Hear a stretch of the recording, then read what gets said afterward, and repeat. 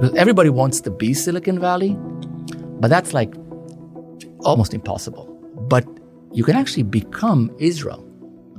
And I think if you follow up, and you don't copy and paste, that doesn't work, unfortunately. But if you kind of follow the journey and try to learn and adapt, I actually think, a lot of countries can go through that route. From McKinsey Strategy and Corporate Finance Practice, I'm Sean Brown, and welcome to Inside the Strategy Room. You just heard from Arvi Hassan, who's speaking today with our senior partner Eric Roth in our first of two podcasts on Israel's vibrant startup ecosystem. It's part of our Committed Innovator series of discussions between Eric and other leading innovators. In addition to Arvi, Eric is joined by Hemi Perez. Both Arvi and Hemi are deeply involved in growing and strengthening Israel's startup ecosystem.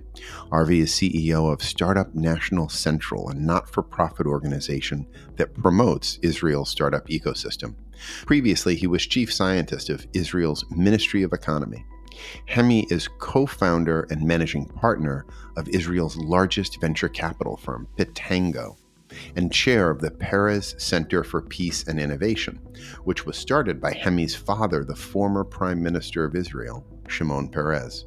The center seeks to promote lasting peace and advancement in the Middle East by fostering tolerance, economic and technological development, cooperation, and well-being. In this episode, you'll hear about how Israel grew its startup ecosystem to be the third largest in the world. Eric, Arvi, and Hemi will also discuss the region's prospects for future growth driven by technological advancements and growing economic cooperation. And a quick reminder, you can find other episodes in our innovation series via the link in today's show notes and by searching for Committed Innovator in your favorite podcast player. Now, here's Eric. It is an absolute honor to have two of the originators of the Israeli ecosystem of innovation with us today. And I just want to start off, if we roll back the clock to when you were first thinking about what does innovation and entrepreneurship mean for Israel, how are you thinking about that? When I think about innovation, I think about Israel as the first state that was actually created, built, envisioned, and is striving based on innovation. And the reason is that this is a country that was blessed with nothingness. No water, no food, no land, no shelter, no market. And how do you create a nation when you have nothing? So you have to turn to your brain power and use innovation. And for me, the story of Israel is a story of innovation as it is told at the Perez Center for Peace and Innovation. It starts with Herzl's vision to create a new land, utopian society, revive the Hebrew language, and then settle down where everything that you needed, from food to water, to energy, to defense, and to economy, was based on innovation. And our belief is going forward with innovation, Israel will continue to thrive, will achieve peace, and will make a significant contribution to the world. So one of the things that we often talk about in innovation is how constraints are innovation's best friend. Given what you just said, is the constraints that Israel started with were constraints and necessities. And were huge and necessities. Was that part of the engine that created that ingenuity and need for innovation? I believe so, but it is also combined with, in my view, with values. I think we, as Israelis and as Jewish people, we see ourselves as having a role in the world to repair the world. We call it Tikkun Olam. And we have a mission statement, which is to introduce innovation and new ideas and new technologies, not only for ourselves, but to solve the problems of the world. If you'd ask my father, he would say that the biggest contribution of the Jewish people to the world is dissatisfaction. Since we're never happy with what we have to create new things and to innovate. And Avi, you were the chief scientist of the Israeli Innovation Authority. What was your role and what was the role of that in creating Israel and the innovation model? I think if Hemi touched the part of the values, and we can talk later about the culture, which derives out of those values, another thing that Israel did very well is to acknowledge early on the economic value that innovation can bring. And if you look into the Israeli economy, It basically is a knowledge-based economy. Over half of our export, 54% of our export is high-tech, which means it's strategic. It's our business plan as a country. And I think today, every country, every region, every city is somewhere in that journey, transforming its economy from typically a resource-based economy to a knowledge-based one. Israel did that really, really early. One of the key parts of that was to build the Office of the Chief Scientist, acknowledging that public and private sectors need to work together in order to achieve that goal. So knowledge and education were clearly one critical ingredient.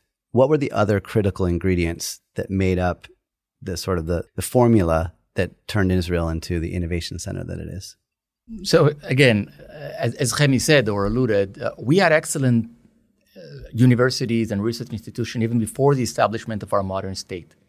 A lot of what those places cared about is to serve the needs of the country. How do we feed the people? How we defend our country and so on.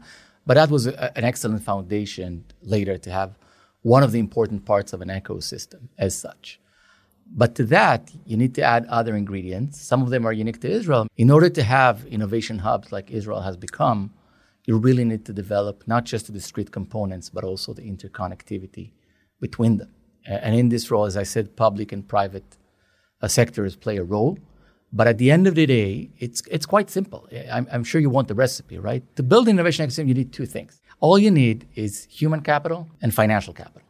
That's all you need. Now, the problem is that once you start analyzing what I just said, you realize that in order to scale in that innovation pyramid and build the ecosystem, you need very different types of human capital along the way, from basic scientists to entrepreneurs to product people to marketing people. And you need different type of financial capital. You need government money, and you need venture capital, of course, and then you need growth capital, and you need public markets. And having all of those together synced in the right way is really something which is maybe easy to explain, but quite hard to imitate. So let's unpack some of those. Let's start with the public for a moment. Public funding and public involvement played a very important and special role, whether it be the defense industry or some of the interventions that the government made in terms of the commercial sector as various businesses evolved. How would you rate the criticality of that, and then of the public portion of the system? What was really the couple things that made it uniquely special and uniquely work? So I think. First of all, I would argue that regardless of what's your theology regarding government's intervention, free market, and so on, in the world of innovation, the smart or the right public policies are crucial in order to have a vibrant and an active ecosystem. And I think Israel has done it right. First of all, we started very, very early. The Office of the Chief Scientist was set up 50 years ago. This is really early in the history of ecosystems and knowledge economies and so on. And from the very beginning, we did a couple of things quite smart. And I can talk about it later, but if I need to choose one, because honestly, I'd love to hear Chemi's perspective, not being the former chief scientist, I would just say the most important thing to my mind is that public-private partnership, is figuring out from the very early days that government has a role to play, which it can and should play better than the private sector, but it should not try to replace the private sector in the things they do best.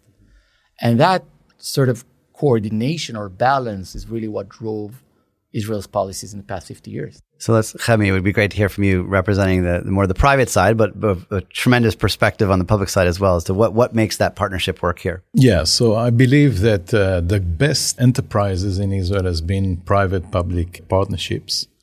But I think things are dynamic and they are changing. At the beginning, the government really was behind everything because when we started, we had to take care of two things. One is our sustainability, and the other one is survivability.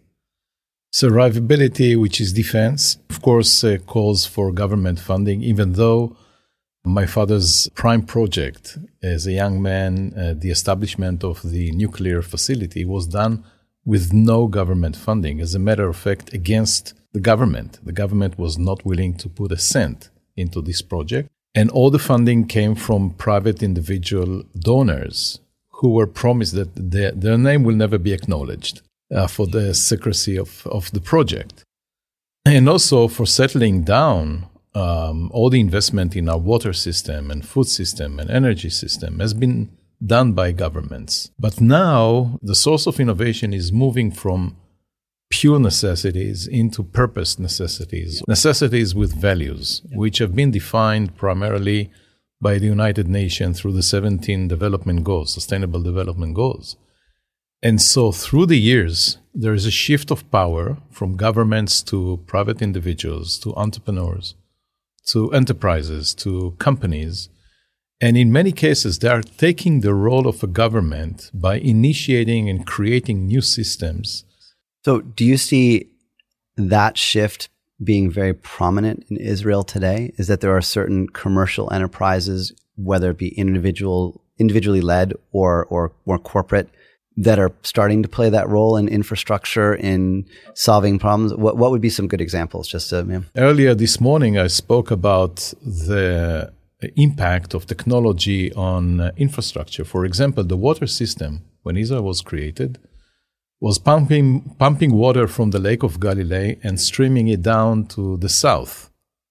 With the introduction of water desalination, we could actually create water desalination factories on the coastline and move water from west to east and actually help Israel get into almost water independence in its ability to sustain its economy, not only for drinking water, but for industry and agriculture.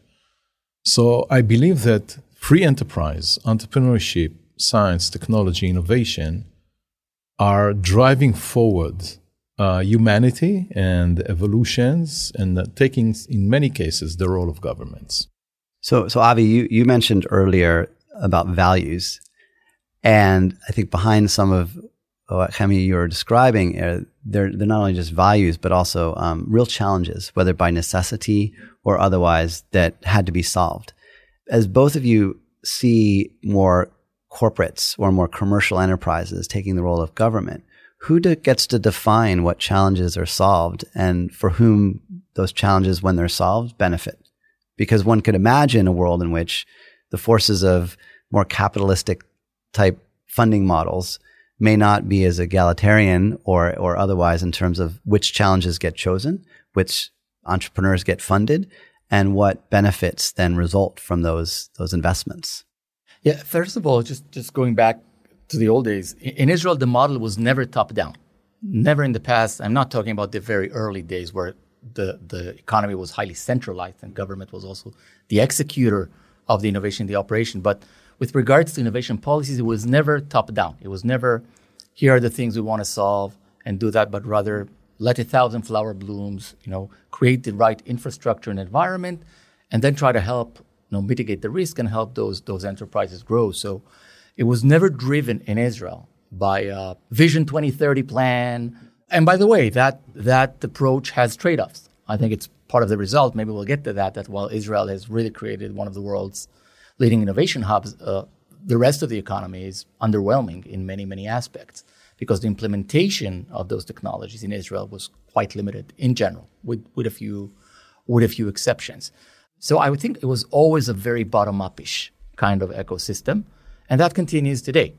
Where I agree with Chemi a whole lot is that, and I think that's a blessed trend that we should encourage and nurture, is that more and more we're driving the forces of innovation, in my mind, I would say, to the right places, trying to tackle the biggest challenges, which honestly I think we all agree on. I think if you ask 10 families in the world and ask them what's on your top of your mind, you'll hear the same things over and over again.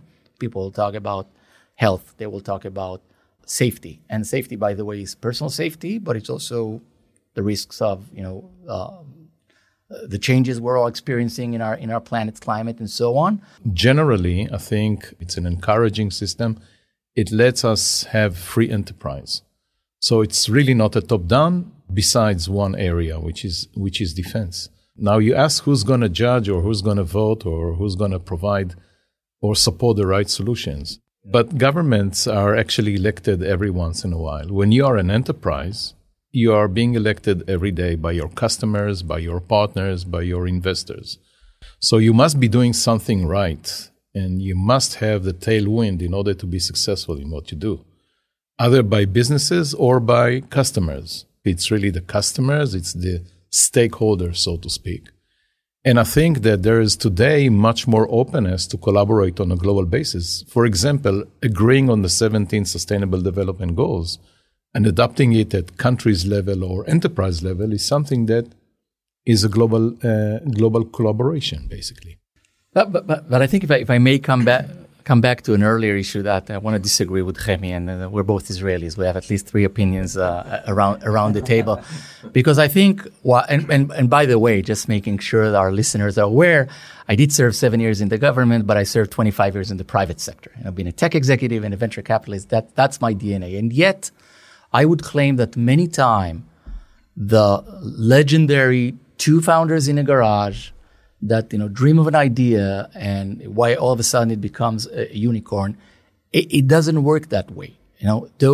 In order for those 2 founders to succeed, they need to work as part of an ecosystem. And it's not surprising that Silicon Valley is probably the best example, right, of a well-functioning, effective innovation ecosystem, even though they have their challenges as well.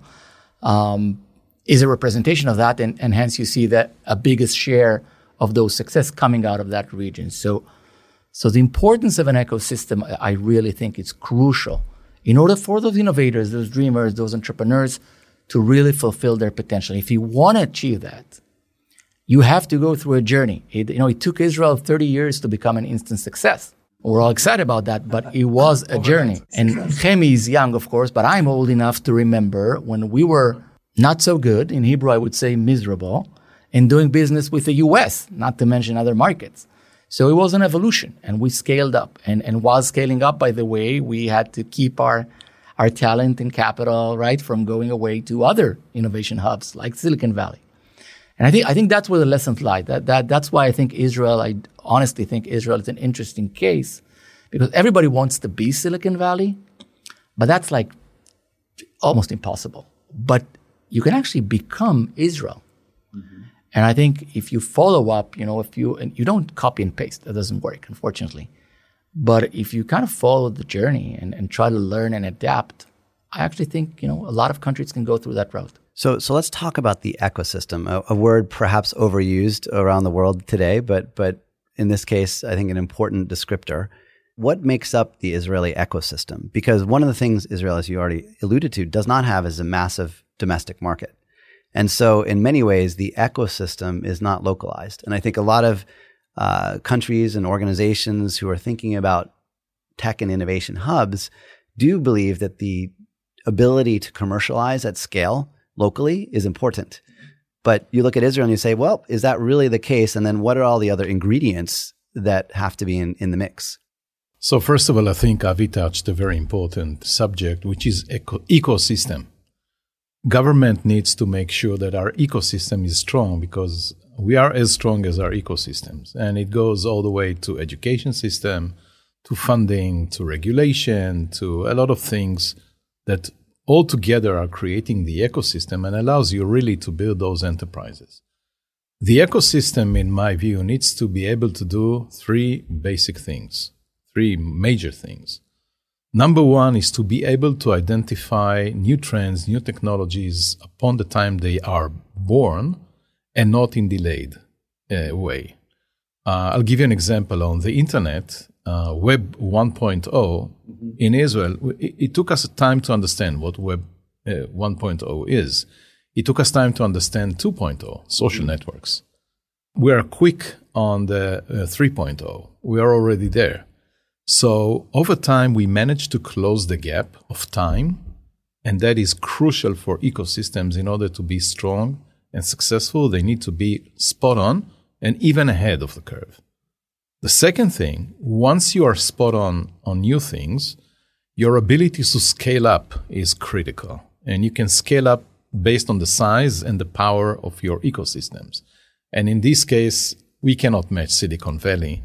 That is local, global, and rich in one place, and you can implement things and you can do things on the ground before you scale on a global basis.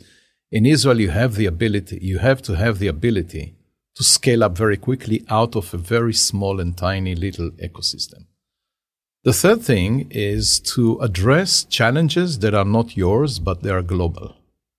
If you address your own markets or your own needs, you are doomed to fail. I'll give you the best case, in my view, of failure or missed opportunity. I think in France, they created the Minitel, which was the first online service. They used it in Paris for, scheduling, trains or horoscopes or weather, but they didn't think globally. So they could have been the capital of internet, but they kept it as a local business. In Israel, there's no way you can keep a business local. So closing the time gap when new things arrive, being able to scale quickly and address global challenges will create the global interest that will allow you to continue and grow your ecosystem. So while there certainly have been lots of successes coming out of Israel, some critics might say, you know what? Israel is really good at technology. It's got things that come out of the defense industry that trickle over to the private sector. It has really smart people that can solve problems. It has capital that flows in, sometimes too much, sometimes too little, but it's available. However, the ability to wrap business models around the technologies hasn't been one of the greatest strengths. It's a lot more variable. Would you agree with that criticism, or would you say, you know what, speed, we figure it out. Even if we fail the first few times, we get the one that actually works and becomes the great success? I would disagree, but I would say that it takes time to build some kind of a tradition. The ecosystem needs to have not only knowledge and people, etc. It needs to have lessons learned, tradition, processes that have evolved over time before you can reach the next step. I think in the first 10 years of the Israeli ecosystem, as I know it, we could barely approach markets. We could definitely develop things for others. We were too late in the game in any way, and we could not scale up. So most of the startups ended up by being acquired by others. When we started to get the connectivity of the internet and the data flow and automation, and we started to be part of the global network, we stopped thinking as an island and we started to think as creating category leaders. Money was available because there was a transformation from liquid assets to growth. We took advantage of that. But still, our mission statement was to build value through getting unicorns. Now we are in a new age that we understand it's not only about building valuation. You need to reach scale of business of billions of dollars in order to really create the category leaders. So I think that you will discover that Israelis are very good executives. They have strategies. They know how to run a business, not only develop, but it takes time. It takes time. Yeah, maybe just want to add two aspects to. I agree with Chemi a whole lot. So a lot of the first generation entrepreneurs that Chemi talked about that sold their company to typically corporate America spent a few years working for those companies and actually gained firsthand experience in how does it look to run a complete or whole business, international, global in its reach, and so on. And when they came back, and they do come back in Israel, the number of serial entrepreneurs in this country is higher, or the percentage of serial entrepreneurs is higher than any other country. They aim higher. They're more experienced. They've gained that training, confidence, and know-how that enables them to build now a global business. That's point number one. And the second is just infrastructure. And again, Chemi mentioned that, but I want to stress that point. When marketing has changed. Marketing today is no longer about, taking a suitcase and traveling to your customers. And a lot of marketing is actually performance marketing, or I would say numbers. It's digital. And Israelis are actually quite good in numbers and algorithms. So, and you find some of the world's best marketing companies, B2C, sort of, the hardcore marketing companies, they come out of Israel. Gaming companies, ad tech companies, again, as I said, multiple B2C companies, because all of a sudden, it's numbers that you need to master in order to drive, business value, and not necessarily presentation skills or a big Rolodex or anything, in which Israel does have, inherently a deficiency compared to other markets. You both have mentioned the importance of public-private partnerships, and you mentioned a few very large corporations. In the history of the Israeli innovation ecosystem, I think it's notable that there were quite a few large, particularly tech companies that came to Israel early on and started to really mesh themselves into the market. Do you think that had a major role? Absolutely. I think that one of the main two engines of growth in Israel has been global enterprises coming to Israel. Originally, they came in for R&D purposes because the Israeli engineers were sitting on an island. They were loyal by nature. They had to be loyal. There's no way you can run. And cheap and talented and thinking out of the box and complementing a lot of things. But over time, these companies that have emerged into the Israeli ecosystem started to see that Israeli engineers can do more than just R&D. They can actually develop products. They can actually create innovation, open innovation within companies. They can help them become more competitive. Some of them can be even executives, middle-class executives. Some of them got responsibilities. And what Avi said about the fact that some of the best B2C companies or marketing companies in Israel is very much substantiated by the fact, for example, that for the first time in our history, companies like Meta, Facebook, or Google started to see Israel as a market. We are too small. If you sell something for the consumer market, Israel cannot represent more than 0.5% of the market. But if you are selling digital assets or digital services like marketing, then the Israeli companies that emerge here are becoming really significant customers. And the level of business of Google and Facebook and other companies in the Israeli ecosystem is becoming very significant. So the world is not just physical, the world is digital. When it comes to digital, we are becoming a very unique global center of a lot of activities. And I think Startup Nation Central did a research, and they said that 95% of the companies or 90% of the global enterprises that came to Israel said that they've achieved what they've wanted, but even more, Israel has contributed to their competitiveness on a global basis, more than just getting the R&D services in Israel. Given the hyperconnectivity that you mentioned earlier, given the digitization of so many things, what's changed? What have you both seen changing the most relative to perhaps at the beginning or the start of the Israeli innovation ecosystem to today? Culture. People are dreaming bigger. People are thinking long term. People are interested in building businesses for the long run.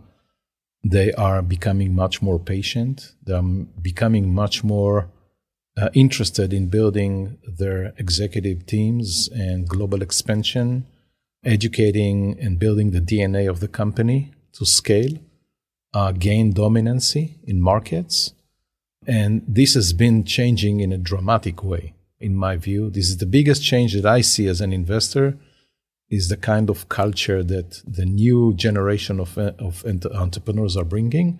A lot of them are also bringing with themselves the idea of sustainability, the idea of impact on fulfilling values. It's a fantastic development that we see in the market. I always love listening to Chemi because I think we agree on many things, but sometimes we look at the same phenomena with different lenses. I think if you tell the Israeli story in general, it's always a blend of culture, or you talked about the values, and then capacities or infrastructure and so on. And I think we agree on the same thing, but we would probably give different weighted average to both things. Because going back to the culture, and I'll answer your question in a minute, Israelis had chutzpah and big vision also in the 50s and 60s, and yet we did not have an innovation ecosystem at the time. But if I need to look today, I see the same thing. And I agree with you on culture, but I think culture is just one piece of it. The other one, as I've said, is simply we have grown and learned as an ecosystem. You know, we've kind of mastered that first layer, the startup layer. And we continue. We still have a very strong startup engine. We'll talk about the challenges, if of interest. But it's working. Great. What we've added to that in the past 5 years, I would say, even 5 years, definitely 10 years ago, I think I was still in venture, probably or maybe in government already. But it was hard for us to think about, forget unicorns, that's valuation. Think about tech companies that have revenues of $50 million or more. There were very few such companies. And today we have dozens, if not hundreds of such companies. It took time to do that journey and to add the missing components. So venture capital in Israel in the past 30 years. But all of a sudden, the names have changed. The big guys are coming to Israel for the first time. Why are they coming here? Because for the first time, they have the right deal flow to fuel their business. That's a new phenomenon. With all this inflow of professional venture capitalists, in addition to the Patangos that have been here from more or less the start, how has that changed valuations? How has that affected the way that entrepreneurs raise money? And has it created an artificial bubble that is supporting companies that may not have the greatest chance of scaling and becoming the next great corporation from Israel? Or is that part of the learning? Is that part of just the natural pace and course of how companies will succeed or fail, depending on whether they get rehired by their market every day? What Avi spoke about, which is the tradition, the time, the lessons learned, the experience that was gained, and the culture was part of an evolutionary process as a result of that. I think the same is happening with valuation fluctuations. I think we've learned to weather it because we've been there. We've been in the 2000 bubble burst.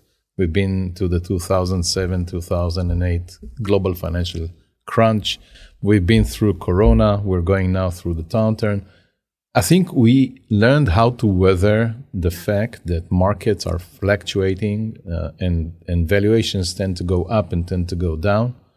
I can speak of Pitango, for example, that when things really got overheated here, and there's been global competition on investing in Israeli companies in very high valuations, we did not try to compete. We did not believe in the sustainability of this. And we tried to play in an area that was safer in terms of absorbing the shock waves of valuations. And as a venture capitalist, when you have a portfolio and you make new investments, the market timing is always beneficiary to one point of your business and unfortunate to another one. If you are trying to exit a company at a time of depression, it's tough. But if you want to make new investments, it's a great time. So you have to understand that you have to take a clear look at what is the global trend, where the world is heading, and forget about the shock waves of valuations, which are always tend to be either over pessimistic or over optimistic, and just be focused on the things that you do. And the change, for example, in today is the change from looking at valuations to looking at creating value. Be profitable and grow in a sustainable way, and let valuations follow you, not pursue valuations. So let me again thank both of you for joining us today. Thank you very much, Eric. With your permission, I'd like to recommend a book and a film. The film is on Netflix. It's called Never Stop Dreaming, The Life and Legacy of Shimon Peres. Launched on July in 192 countries. It's an amazing film that tells the story of Israel through the life of my father. And the second one is a book, the last book he wrote before passing away, which is called No Room for Small Dreams. And it's also a book about Israel achieving things, changing realities, dreaming and realizing dreams, with the conclusion that we always need to dream big and never stop dreaming. An incredible message, and thank you so much for joining us. Again, I just want to thank Avi Hassan for joining us today. Thank you so much for your time hosting us in your facility, Startup Nation Central, and all of your incredible insights. Thank you, Eric, and thank you, Chemi. It was a great discussion. Thanks for listening. You can find a transcript of this conversation at mckinsey.com/committed innovator. We look forward to having you join us again soon for the next episode of The Committed Innovator.